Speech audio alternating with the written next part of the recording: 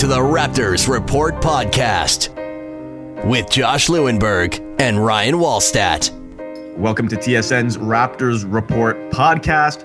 Josh Lewenberg joined by Ryan Wallstatt of the Toronto Sun. And was, after 6 months, 102 games, 66 wins, it's all over.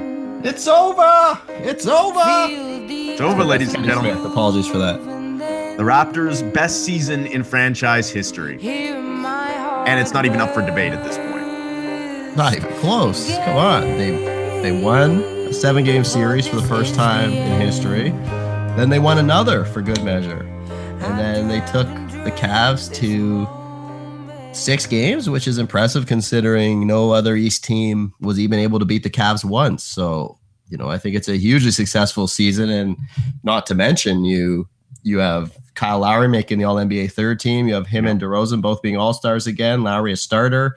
You have the BioSteel Center getting built. You have the D-League team getting established and no hiccups, even though they had to get it all done really fast. And, of course, you had an All-Star weekend successfully hosted. So it was, a hell of a year, the greatest year ever in Raptors history. We're going to go an hour today because obviously there's a lot to get to. We'll certainly look back and have the post-mortem conversation, but I think we'll keep that brief. Obviously, the success of this season has been well documented, and success is boring, right? As they say, the conversation now shifts to the offseason, and everyone, of course, is looking forward to see what the Raptors do. If this was the Raptors' biggest season of franchise history, then surely this is going to be the most crucial summer of Raptors history to see how they grow, how they take the next level, how they evolve from here. I want to maybe start by, we'll get to a lot of Ask Waz questions as well. We got a whole bunch of those this week. Are there maybe 2 or 3 moments, games, points of the season that stand out in your mind looking back? Yeah, you go way back to beating, OKC, and then was it San Antonio? I know it was so far back. I can't remember when they beat 2 really, really good West teams back to back on the road back in November, I think. Dallas? Was it Dallas and OKC? Dallas and OKC to prove that was the first kind of serving notice that, hey, these guys, are maybe better than everyone gave them credit to coming into the year. Obviously, that was a huge one. And then, there was other good stuff in the regular season, but I think obviously beating Indiana in Game 7 was huge. Crushing Miami in Game 6 or Game 7 was huge. And I think Game 4 against Cleveland was one of the biggest moments in the history of the franchise. Tie up the conference finals, like nobody saw that coming. The entire American media, like everybody had written the Raptors off and said they were done. And then they come back and tie that series. So I think all those are huge moments. What stands out for you? The win over Cleveland at home, end of February. Lowry goes off for 43. And I think that at that point, the Raptors were 39-18. So clearly they were legit. I think a lot of people that had been watching them all year long, they were believers already. But for the casual fan or folks around the league, that turned a lot of heads. It also won them the season series with the Cavaliers. And I think game 5 against Indiana, that fourth quarter comeback. Oh, yeah, that's probably number 1, maybe. The season. When I go back a couple minutes ago and say that there's no debate, this is the most successful season in Raptors history, there would have been an awful lot of debate had they lost that game, because that fourth quarter, a poor decision by Frank Vogel to leave Paul George on the bench to start the period, that moment may have been the difference between what was an incredibly successful, long playoff run for the Raptors and what could have been another first-round exit, which would have been devastating for this team. Yeah, exactly. And that's great. It tells you how fine that line is, because if that happens, does Dwayne Casey come back? I mean, most people don't think so, regardless of what Masai says after the fact. The speculation was he would be in big trouble. Obviously, now he's going to get a nice extension, and good for him. He's done a great job. Would would they have been as anxious to sign DeMar DeRozan? I don't know. Would they have blown it up and Biombo's probably not a priority if that happens? I mean, so many things change, and it's crazy how it could all because of a 12-minute stretch. Yeah. More or less. And then, the Cleveland series, game 4, that win that no one saw coming. Even the end of game 6, the game was lost. The series was lost. No one was especially surprised, but the Air Canada Center was still buzzing. Fans on their feet, chanting, "We the North," chanting, "Let's go Raptors," the standing ovation for Lowry and DeRozan as they come out. And this sort of segues perfectly, I think, into the offseason conversation, because the reality when you have a season like this, when you're a good team, a great franchise, is it shifts over. Things shift over to the business side of things pretty quickly once the summer rolls around. And the reality is you lose people. You lose good people. I think the Spurs are sort of a great example of that over the years.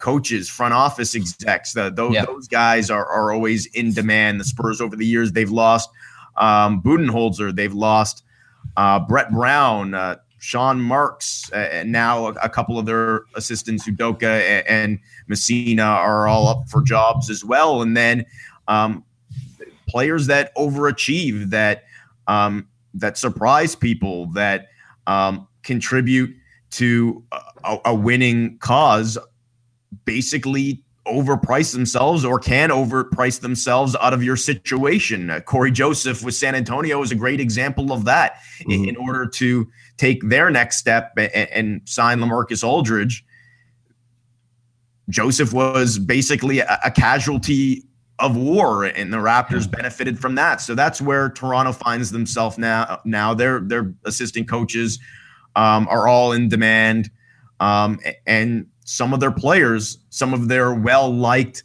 well-regarded players won't be back. That's just the way that it is. It's a good problem to have. It's a problem that the Raptors haven't really had in 21 years of existence.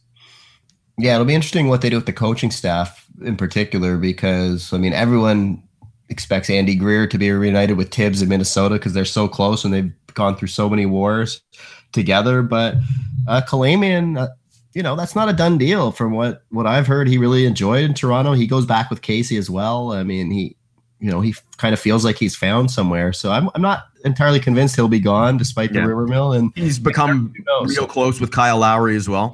Yeah. So, but they'll have to replace Greer most likely. So that'll be interesting. That's a lot of defensive stuff there that they're going to have to figure out. Last year they went after a few guys. There'll be guys available and they'll find someone. Bring back TV Tom. There you go. All right. So a few parameters. Let's deal with the facts, the reality going into the offseason conversation. I think the first and foremost, DeMar DeRozan. The cost for DeRozan is a max contract. Perhaps he takes a small discount. Perhaps there's some room for negotiation in order to bring him back, but that's not really up for debate at this point. Masai was a little bit non-committal on whether or not they were willing to give him the max the other day, but he also indicated that the top priority is to bring him back, and he knows the cost of doing business with DeRozan at this point. If you're willing to bring him back, then you're willing to give him the max. Yeah, the only thing I could see, maybe Masai comes to him and says, "Look, DeMar, we're gonna need to surround you. We know you want to win. That's your priority, and we're gonna need to surround you with good players. So maybe since we can offer you the 5th year that no one else can, maybe you do a flat contract instead of the 7.5% raises every year. Maybe he just gets $25 million a year for 5 years, and that's it. Maybe he agrees to that. Like, I can't remember if it was Carmelo or there's been other guys, Tim Duncan, Dirk's the main guy. He took a huge cut, but there's been guys, even Dwayne Wade, to make the big 3 happen. There's been guys that have been willing to sacrifice a few million here and there to make it happen. So maybe it's something like that. They convince him. I'm not sure. He's still making more in Toronto than anywhere else in that scenario, but maybe not quite the full max without all those raises. But maybe there's some creative way to make it happen. As for the salary cap, the expectation is that it's going up to 92 million this year. And then the tax threshold is usually like 10, 12 million for that. The Raptors cannot sign both DeRozan and Biyombo at their expected price tags outright. It can't be done. So if you're going to do it, it's going to take some creativity, as you mentioned, either dumping salary elsewhere or convincing guys to take major discounts. And even the discounts, I mean, Biyombo on the radio had mentioned that he's willing to take a hometown discount. First of all, I'm not sure how much he's thought that through, and I can't imagine his agent is especially thrilled with that comment.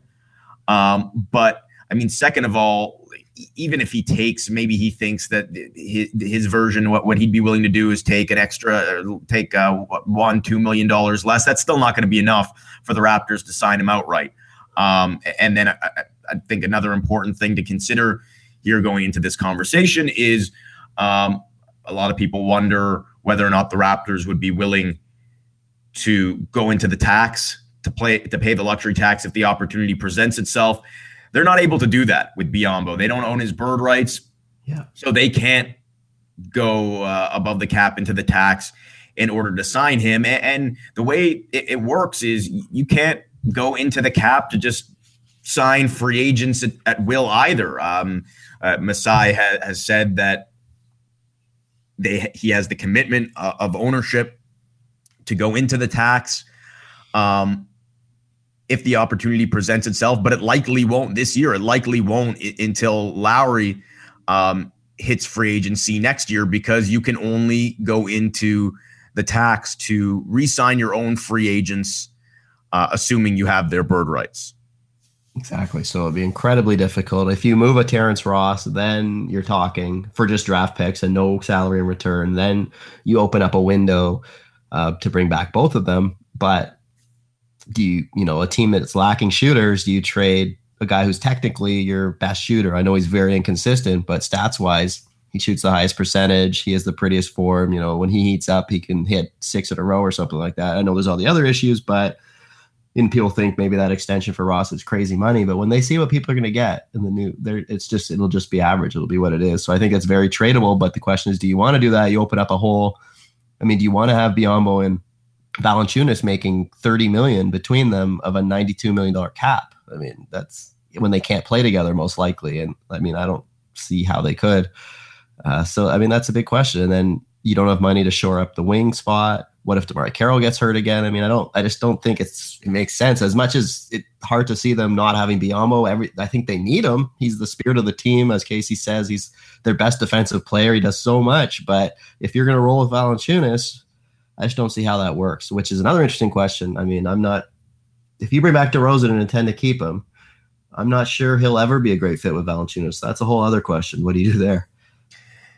Yeah, I mean, I'm a little bit more inclined now to say that you can move forward without DeRozan after the playoffs. And that has more to do, in my mind anyways, with what I saw from Valanciunas than what I didn't see from DeRozan. I mean, DeMar was up and down in the playoffs. He had his good moments. He had his bad moments. But the fact that Valanciunas was able to take that jump at such a crucial time of the year, his ceiling has never looked higher than it does right now.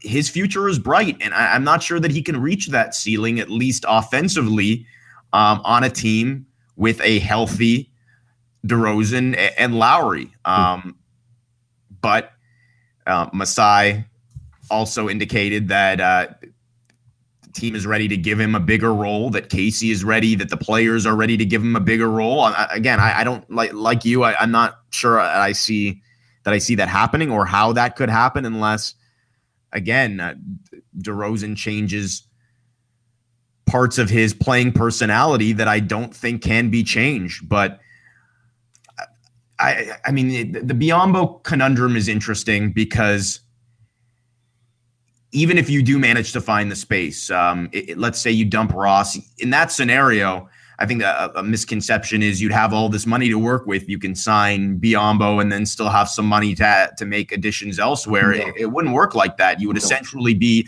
even in that scenario, Biyombo would have to take something of a discount, and you basically be replacing Ross with Biyombo, and that creates obviously problems. Or Powell has to be Ross. Yep. And you have to address shooting somewhere. The problem is, and this has always been a situation, this has always been an issue. The Raptors were fourth this year in 3-point percentage during the season. But as we've talked about all along, is they really only had 4, maybe 5 legitimate threats from beyond the arc. I say 5, and that's assuming that everyone is healthy, which they weren't this year. Carroll was out, and Scola sort of replaced him in terms of being that 3-point threat. But that was an addition that he made to his game this year, and he fell off quite a bit in the playoffs, to say the least. Yes, that's an understatement. So you don't have a lot of shooters to surround somebody like Valanciunas with on this team. And that's, I mean, in today's NBA, that's a concern. You look at the great shooting teams in the NBA, you look at the Warriors, and they have a whole lot more than 3 or 4 shooting threats. Basically, everyone on the floor is a shooting threat. So Masai made an interesting comment yesterday about being creative with the power forward spot. And one of those solutions that a lot of people have sort of jumped to, one of those conclusions is, well, maybe Biyombo can play the 4. And there's a whole bunch of reasons why that's not something that the Raptors looked at this year. That's not something that I think can be done, at least not on this team. But in today's NBA, you can't use a lineup that has 3 non-shooters on the floor at one time. And in this case, it would be Valanciunas, Biyombo, and DeRozan. It would be a disaster. And then you look at the fact, obviously, that DeRozan and Lowry rely so heavily on getting to the rim. Yeah, and to have 2 big guys clogging it up. Yeah, exactly. People talk about Biyombo's flexibility, versatility defensively, but it's not even on the defensive end where I think that lineup would be such a disaster. It would be the offensive end where they'd have a lot of issues to deal with playing Biyombo at the 4. Even if you bring him off the bench and have him play some at the 4 there, it can't be done. Not if DeRozan's back. Maybe on another team that's filled with shooters, perhaps, but I just don't see it happening. So again, how much are you willing to pay 2 players at one position that you have 48 minutes to allot to? It's not like Lowry and Joseph at the point guard position that can overlap. You can't play them together. So again, it's an unfortunate reality. It is what it is. I used last year as an example. Amir Johnson, a longtime beloved Raptor. Lou Williams, the 6th man of the year that had a great season with the Raptors. These are guys that wanted to be back. They were disappointed that they weren't, but these are decisions that have to be made if you're going to move forward and not only keep your core together, which I think is something that's important to Masai, but also to allow your roster to evolve, to build off of what you've done. Yeah, it's going to be fascinating to see because he's not like a Brian Colangelo or some other guys would just keep their guys. They don't really like parting with them, and it bit Colangelo, by keeping Bargnani for too long. Obviously, Ujiri's never been like that. I mean, he's rode with these guys for a while, but they've rewarded him with continued success and getting better and better. But in Denver, he would sign a guy only to trade him to keep that asset. You saw Nene. There's other guys. He doesn't like losing the guy for nothing. So it'll be interesting to see if, maybe they signed DeMar and then in a year or 2 they look to move him. But I'd be surprised if they just let him go for nothing. But Ujiri's ruthless like that he'll sign a guy to keep the asset and be willing to move him later on. The Raptors Report poll question of the week, our final of the season. What should the Raptors' top priority be this summer? Pretty split, actually. 47% of our 700 voters say get DeRozan locked up. 46% say acquire a starting power forward. Obviously, a priority for the Raptors this year, although it's going to be tough to do. And then a mere 7% say find a way to keep his. I think people understand the situation. Obviously, everyone would love to see Biyombo back. But, if you're Ujiri at this point, the pressure shouldn't be to find a way to keep Biyombo.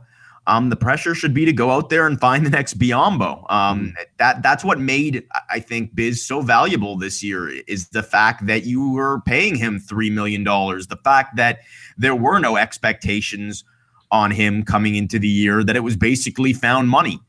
And this is sort of where basketball's Moneyball comes into play, where if you're building a roster, especially around a few guys here now with DeRozan and Lowry and Valanciunas, whose extension kicks in, you've got to find cheap, valuable pieces to build around them. You've got to find diamonds in the rough, hidden gems. That's something that they've done now with second rounder Norman Powell, who's making $800,000 this year. That in and of itself is going to give them some flexibility this year. It could make Ross expendable. I think it does make Ross expendable. And then they're going to have to go out and find guys in free agency that you can plug those holes with, something that Masai did last year with Biyombo and Luis Scola, paying them a combined $6 million. Do you see a guy out there now that could fit that mold, somebody that if the Raptors are looking to fill out the roster with minimum to $3 million, $4 or $5 million, even mid-level exception type deals that you can add that might pay dividends in a year from now? Off the top of my head, no. I haven't really scoured the free agents to be, but every year there are guys that pop up. Last year there was like Brandon Wright and Costa Kufos, good rim protector guys. I mean, there'll be guys that pop up. There'll be interesting names in the draft. The Deontay Davis on Michigan State. It's the potential to be a great rim protector in time. It'll be interesting to see if they go that route and sort of tread water with Bebe. But I mean, Bebe has the length to do it. I just don't know if he has the attention span and to the be durability, both mentally and physically. Yeah. I think that's been the biggest issue with him. The biggest question is his toughness physically and mentally. Here and there, I think absolutely, if you can plug him in more this year than you did last year through stretches, if injuries hit, or even for depth purposes, I think you need to, going into his third year, you need to get a better look at him to figure out what you're going to do. Perhaps even Bruno as well, but neither of those two guys are ready for any kind of real rotational role on a winning team. So yeah, I mean, that's the conundrum. I think if you're Masai right now, the needs are pretty clear. You're good at the point guard spot, obviously, with Lowry, Joseph, and DeLon. Assuming DeRozan's back, and I'm going to assume that DeRozan's back. You're good at the two with DeRozan, and then both of or one of Ross and Powell. So you're going to need a backup three behind DeMari. You're going to need a starting four, because I think the team has sort of figured out that Patterson is better suited for them off the bench. And then you're going to need a backup five if Biyombo's not back. So those are your three positions. And to do that, you've got the 9th and 27th overall pick that you can use to select the player or to trade and pick up an asset that way. And then you have very little money to work with. The Raptors are in a unique spot here this summer where most teams have a boatload of cash to spend. The Raptors, for the most part, they've got assets, but they've got to be a little bit more creative with what they do. I think, fortunately for them, they've got a lot of bright minds in that front office between Masai, Jeff Weltman, Bobby Webster, Dan Tolzman. They've, again, pulled rabbits out of the hat in the past. Last summer, going out getting DeMari, finding Corey Joseph, Biz, Scola. So there's going to be some challenges this summer. But I think these are the guys that you'd feel comfortable making those calls. Absolutely. I mean, it'll be interesting to see if they lose any of these guys. I mean, Bobby Webster's been rumored out there, and it'd be hard to see Weltman going because him and Masai are so close. Yeah. So I think, but if Tolzman keeps making good picks, I mean, he could be in demand. But I guess Webster's the guy you got to worry about now. But yeah, as it is, they're in really good hands. Raptor fans have never been in this good a situation because you have a really good staff that, as you said, knows what they're doing and sort of sees the forest for the trees and plans ahead and for different scenarios. Okay, I'm going to throw some scenarios at you. First of all, back to DeRozan. Percentage chance that DeMar is back next year. 85. 85. I'll go higher. I'll go 90. Percentage chance that Biyombo's back next year. 10. Wow. Yeah. Somewhere around there. I'll probably go a little bit higher. 15, maybe 20. I mean, again, I don't think it's the right call, but Masai's smarter than that to just say, well, this is a guy that I like. This is a guy that the fans like that means so much to the team. I mean, if it doesn't make sense money-wise, I'm reluctant to think that he'll find a way. But I'll say 15 to 20. Percentage chance that they make both the 9th and 27th pick this year. 7.5%. Okay, so what do you do with those picks? Are you stashing guys? Are you trading those picks? I think 29 gets dealt. I think 9 you have to 27. Yeah, I think 9 you have to take a swing. When else are you going to get a chance to find? If you're as good as we've just said they are and that they've proven to be in the past, I think you need to find a way to find a Miles Turner or even a Paul George, a Jimmy Butler, find every draft. There's those home runs, a Giannis, they don't always go in the top 5. Every time there are guys, CJ McCollum, there's lots of quality guys, either all-star or near all-star level guys up for grabs. And you just have to find that. And if you find a guy on a rookie contract that grows into an all-star or close to that, then you're in great shape. And the Raptors absolutely need to do that, because if they don't have a true superstar, they need to have as many all-star caliber guys or close as possible. So I think, to me, I don't trade that pick. I mean, I know a lot of people want to see it traded with Ross, but unless you're getting like a Paul Millsap, which I can't see happening, I don't do that deal. It's got to be mighty tempting for Masai and company to make that pick. If I'm not mistaken, that's the highest that Masai's ever picked. Yeah. Selected. Yeah. Even going back to Denver, I mean, Masai has long been credited for his ability to find guys late in the draft. He's done it both here and in Denver. Fournier, Kenneth Farid in Denver. Obviously, Norman Powell here. Now he has an opportunity drafting in the top 10, as you mentioned, to find a guy that can potentially really make a difference. Yeah, I'll give you another guy. Clint Capella was apparently the next guy. If they decided to gamble that Bruno would go later, they were going to take Capella most likely. So that's another guy. He's going to be the starting center in Houston next year, most likely. So, but I think you've got to try and move the pick. I think they will try and move the pick. The goal is to win now. And beyond that, the bottom half of this roster, at least the bottom third of this roster, is very young. And that's Masai's goal. It was, since he got here, was to fill the bottom third of the roster, the back end of the roster, with high upside young players who could pay dividends down the road, who have smaller contracts, rather than what the situation was here before, with veteran guys on bigger contracts that felt that they should have bigger roles at the end of the bench. Now you have 2 former rookies in DeLon and Norm, 2 former sophomores, soon to be third-year players in Bruno and Bebe. You definitely can't afford to add 2 more young players.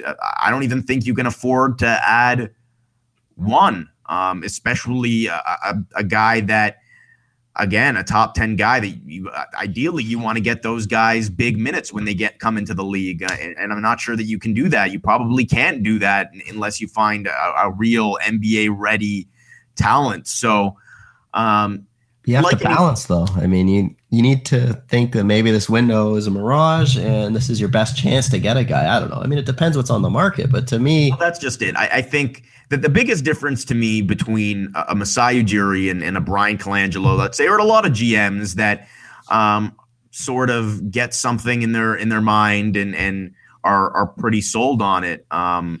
Masai is pretty patient, pretty flexible, and he's sort of reactive to the market. So even if his preference is to move this pick, I don't think he'll allow himself to be locked into that preference. If something's not out there, the same way that we talked about with the last few trade deadlines, if something's not out there, then absolutely you make that pick. Here's the question. Here's just a random thing popped in my head. If Boston says we'll trade you Kelly Olynyk for 9, do you do that? Oh, interesting. No. No? Do you? If he was healthy, I think I would, but he's just had a lot of injuries, so that would worry me. But I think talent-wise and skill set fit with Valanciunas, he's amazing. He became a good defender magically this year, and he's already one of the best shooting bigs in the league. Like, I think he'd be a really intriguing player, but the shoulder stuff just really scares me. But I do think Boston's going to be moving some bigs, maybe Sullinger, because they need to figure it out there. Sully's a free agent. He's a restricted free agent. He's one of the guys, and I'll throw some names at you. I have a list of potential bargain guys, not the big names. And we'll talk about the big names because we have a lot of questions, a lot of ask-wazes on the likelihood of the Raptors going to make a big splash in terms of those parameters, the realities that we wanted to get to earlier, that we did get to earlier. Mm-hmm. You can throw the fact that Kevin Durant is not coming here into those realities. Come on, he was a Raptor fan growing up.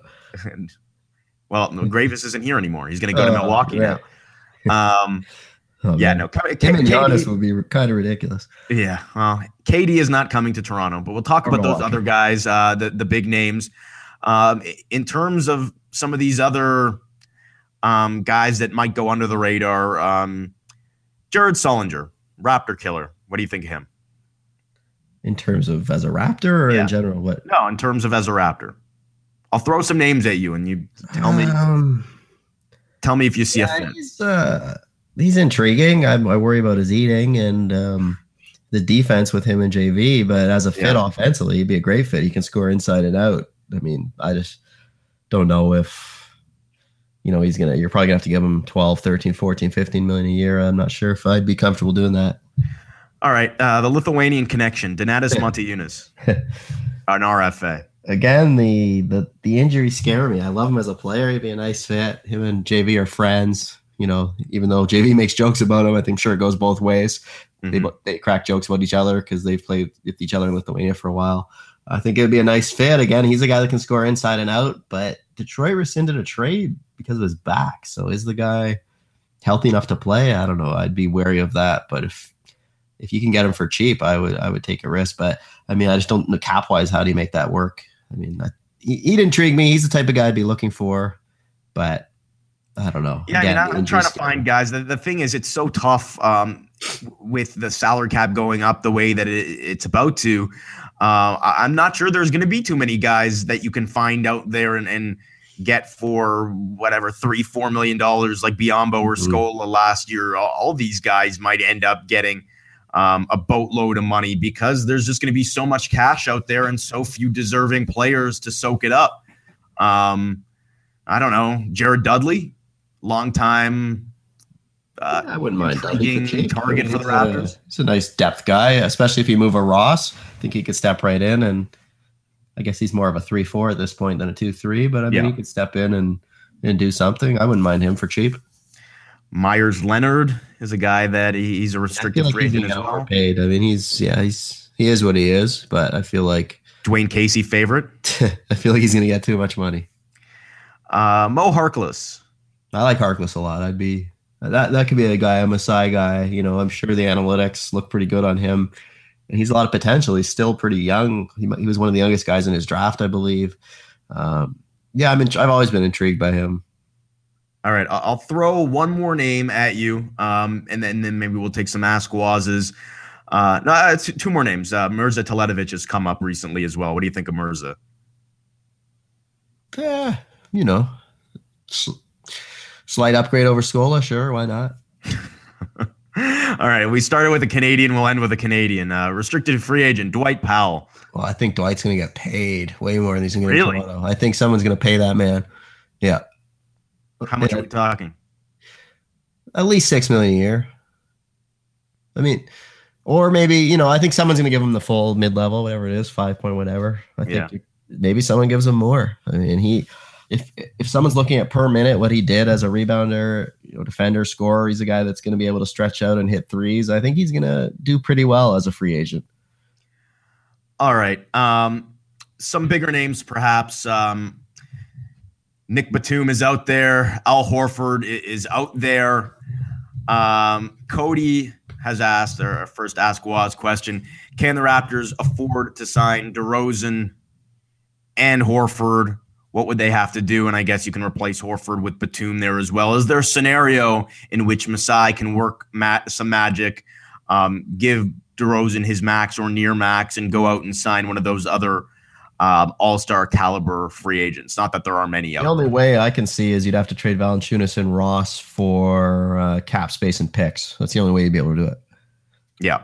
I mean, for both. The only other scenario is you decide to move on from DeRozan and go after a Batum, which, I mean, they're two very different players.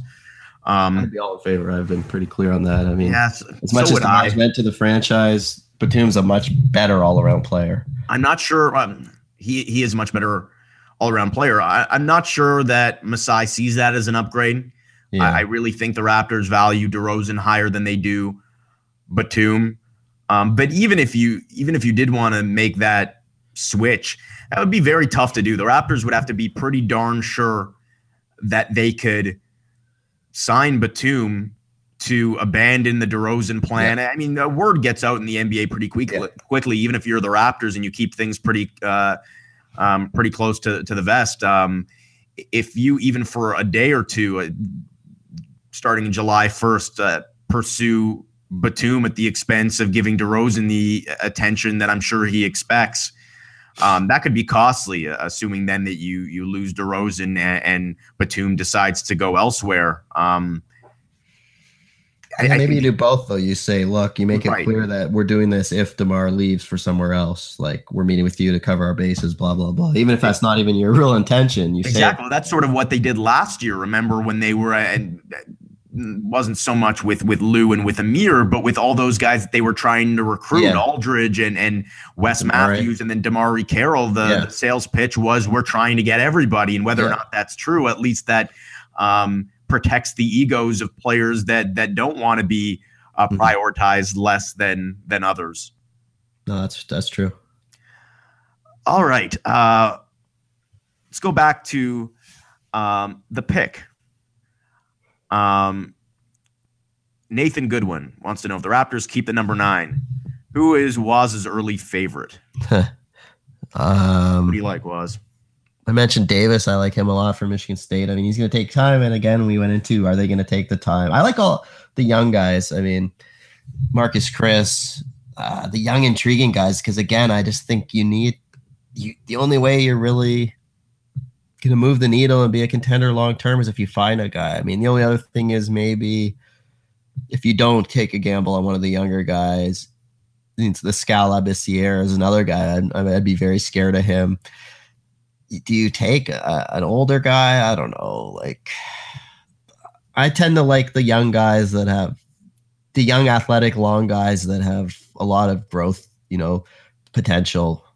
The only other thing is if you look for a senior, but I mean, this isn't like, I think Buddy Hield will be gone, and I'm not sure if he's too one-dimensional or not. For a team that maybe doesn't have enough defense, I'd be worried. So, I mean, I'd go with Chris or Davis probably would be my choices, because I think reaching on a guy who's been at school a long time will be a bit of a reach. Like, I think they're going to want a guy that's ready to play right away, but I don't know in that range if there's anyone that really fits. Well, that's the conundrum, right? Because, I mean... unless you let DeMar go and Buddy's there and you draft him and he's your DeMar replacement. I mean, that's interesting. Then you have a three-point gunner. That'd be really interesting. I don't think Buddy will be there. Yeah, I doubt it. The problem is, I mean, if you're taking a power forward, especially the ones that you're talking about, these young, high upside guys, the likelihood of you being able to plug them in they won't play next year. Starting lineup, let alone the rotation. Yeah, they won't play. So you still need to find a starting power forward, and that's basically that number 9 pick might be your best asset. It probably is your best asset to work with. Again, I think Patterson is a great player, a valuable player. Whenever they've used him in the starting lineup, it hasn't worked. And I'll throw out the caveat there, of course, that they haven't used him. They haven't tried it all that much, or at least not consistently enough to say definitively that it works or that it doesn't work. But there are people in the organization that believe that he's better suited coming off the bench. So if you take a power forward that maybe you slot him into the rotation coming off the bench, but you also have Patterson coming off the bench, at some point you need to find the starter. So I'm not sure how you do that. Assuming, again, I hate playing the trade machine game, especially when you're dealing with draft picks and young players, because we don't know what other teams' priorities are or what veteran guys might be available for younger players' assets like the pick. But when you look at the NBA, when you look at the fours that are out there, they don't have to be available necessarily, but who are your ideal fits? If you could take anyone out there outside of maybe the superstars like Anthony Davis and Karl Anthony Towns. Exactly. That I mean, those guys are unrealistic. Yeah. Maybe the guys that we might talk about are unrealistic, but who are the ideal fits next to Valanciunas? The guys that if you're Masai, you're making that call and seeing if you can, again, pull a rabbit out of a hat. Paul Millsap, I think, is a phenomenal player. Usually the first name that comes to my mind. Should have been a Raptor instead of PJ Tucker. They could have taken Millsap way back when. Mm-hmm. Anyway, Derek Favors. Yeah. Although he's not going to give you the shooting, he is ridiculous, and he's just going to keep getting better. He's still young. He's one of the best athletes in the NBA. He's a beast. I don't know. I mean, he goes fine with Gobert, so I think he'd fit with JV. Although JV would probably have to be that stretch five we've been talking about. So those would probably be the two main guys off the top of my head. Serge Ibaka. Oh yeah, because he can do everything. Yeah, he'd be a nice fit as well.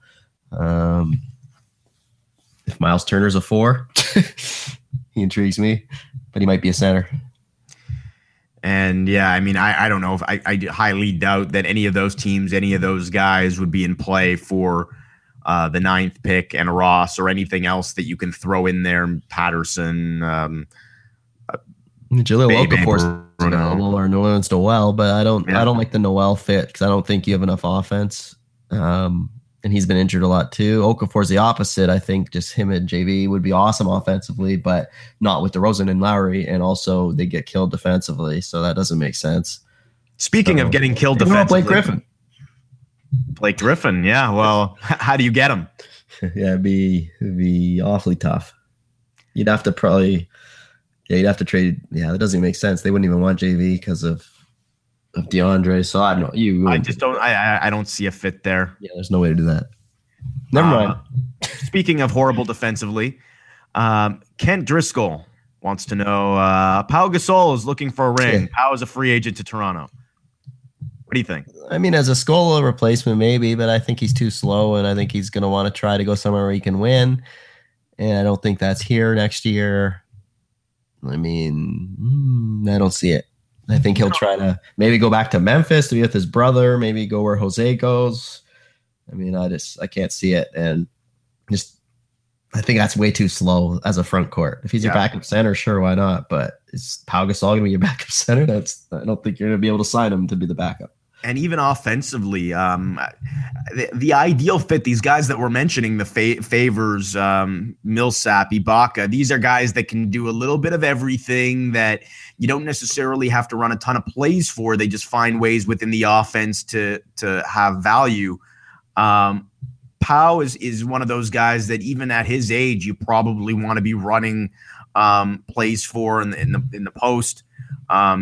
Get him some face-up looks. And again, the issue with Valanciunas is you just don't have enough of an opportunity to get him involved if you're giving DeRozan and Lowry the touches that they've been getting over the last few years. So to add in another piece that's going to require play calls and touches, I just think – I mean, Amir Johnson and that sort of mold, the jack of all trades, that's the type of guy that I feel fits into that role. And obviously, if you want to reach the next level, you've got to find the better version.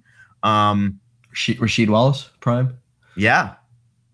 You've got to find somebody like that, the jack of all trades for that can help you basically on both ends of the floor and will complement JV. And JV is such a unique player. I think he probably would have been a pretty unique player 10, 15 years ago as well. But in today's NBA, he's even more unique. And to find that complement to him has proved challenging. But again, the same way as the problems that the Raptors face this summer, that finding a fit next to a uniquely skilled big is a pretty good problem to have. Yeah. Better than the alternative. Yeah. I'm going to throw out one ask. Jeff Campbell asks, how does the media take advantage of this new national interest in the Raptors next season? To me, it's just keep up with the coverage, boost the coverage, more road stuff, more studio stuff, more talk of it in general. Just like there's way more Jays talk since the Jays did well last year. I think you just got to keep rolling with it and keep taking advantage of it. This from Douglas. This is an interesting one. Loudest playoff game moment of the last 3 years. There's a bunch of them. The blowout of Miami when things start getting out of hand, or tying the series against Cleveland. I'm going to say... Or Indy too. Yeah. No, I'm going to say 2014. Darren Williams free throws. Darren Williams free throws. I've never heard it louder in there. And I think it was louder this year, but that was insane. No, I think there were games overall that were louder this year. The two against Cleveland games, 3 and 4, as well as I think games 3 and 4 might have been the loudest games that I've ever heard in that building. But in terms of the loudest moment, that 5 to 10 second span with Darren Williams at the line in Game 7 against the Nets was, I think, the loudest moment that I've ever heard in that arena. Yeah, that's fair. I mean, I think that there was louder when they were about to knock off a team, but that was insane. So it's fair. From Vanessa, if not the Lakers, who do you see making the biggest run for DeMar? Philly. Really? Oh, yeah. Colangelo. BC loves him. They need a guy. They need a guy to score. They need a regular season dominant guy. That's what DeRozan is. So, but I mean, to convince him, there's no way he's going to go there. So, I mean, I think they'll make a run, but I think really it's only LA or Toronto. I mean, there will be other teams, but obviously like New York and stuff and Brooklyn will woo him. But again, he wants to win, so he has to agree to anywhere. So I think the only, what contender is able to pay him? Well, that's just it. I think that assuming the Raptors want him and they're willing to pay the price that he's expecting, I don't even think LA's in the running, to be honest. I don't really think so. I mean, he wants to win above all else. Would he like to play at home? Sure. If they were a good team, I think he'd entertain it. But to go there and fill Kobe Bryant's shoes at the 2-guard spot and be part of another rebuilding effort. I mean, he's a guy over the years that has talked so much about how tough all the losing was on him early in the career and how gratifying it is now to be part of a winner, especially one that he's helped build and be a part of. The last thing that I see him doing is going backwards and going back to a rebuilding effort and a losing team. I mean, unless, of course, the Lakers go out and pull Miami Heat and sign 2 or 3 stars, then all of a sudden maybe that becomes more interesting to him. But right now, I just don't see it. Again, I would be shocked. Certainly, if the Raptors offer him what he wants, I would be very shocked to see him go anywhere. The only thing is if the Raptors decide they're better off without him, which, again, I don't see happening either. Is DeRozan a max player? The answer to that question 2 or 3 years ago would have been a resounding no, but we have to reevaluate the way that we view max players and the way we evaluate contracts in general now that the cap is changing. And the bottom line is, if you let DeRozan go, you're more than likely replacing him with a guy that'll cost almost as much and be probably more inferior than he is cheap. Yeah. Would you rather pay DeMar DeRozan $25 million, or would you rather pay different position, obviously, but like Ryan Anderson's going to get like 18 to 20 million. Yeah, I'd rather pay DeMar DeRozan and then take your chances, see where it goes, and if you want to move him, he'll be able to move when the cap goes back up in a year. You'll be able to move him if it's not working. This is such a crazy time, such a weird time, because there's going to be so much imbalance between guys and what they're getting paid, the payrolls, until obviously everything just sort of equals out once Lowry gets paid, once free agents over the next year, Steph Curry gets paid. But now, I mean, it's amazing to see. You're going to see guys. You're starting to see it now. DeMarre Carroll is the Raptors' highest paid player this year. You have guys that are essentially role players that are going to be making 20 plus million, and all stars that are going to be making half that. Yeah, it'll be interesting. I think they're in fine shape. They can bring most of the gang back, not everyone, and see where it goes. And then next season, if Lowry wants to leave, Patterson's a free agent. You can pivot and go younger and build around Valanciunas and other stuff in the 9th pick or whatever, and maybe deal with DeRozan if things aren't working out. I think they've left their options open, or they re-sign Lowry and Patterson and keep rolling. So they have options. It'd be interesting though to focus now on what happens this summer. I'll reword this question a little bit. This is from Douglas. Who should be on next year's roster? Who will be on next year's roster? I'll ask you for one obvious guy, one name who you would bet all of Waz's hard earned dollars on not being back next year. Not being back? Not being back. Anyone on the current roster? Jason Thompson.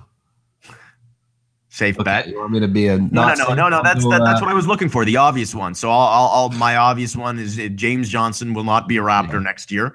Mm-hmm. And then give me probably a less obvious name who you don't think will be a Raptor next year. Well, I said Biyombo off the top. That's a pretty obvious one. Okay, fine. So that was obvious too. I don't think will be a Raptor. Yeah. I don't think Skoll will be back. Okay, I would say that's a pretty obvious one as well. But for my less obvious, I would say Terrence Ross.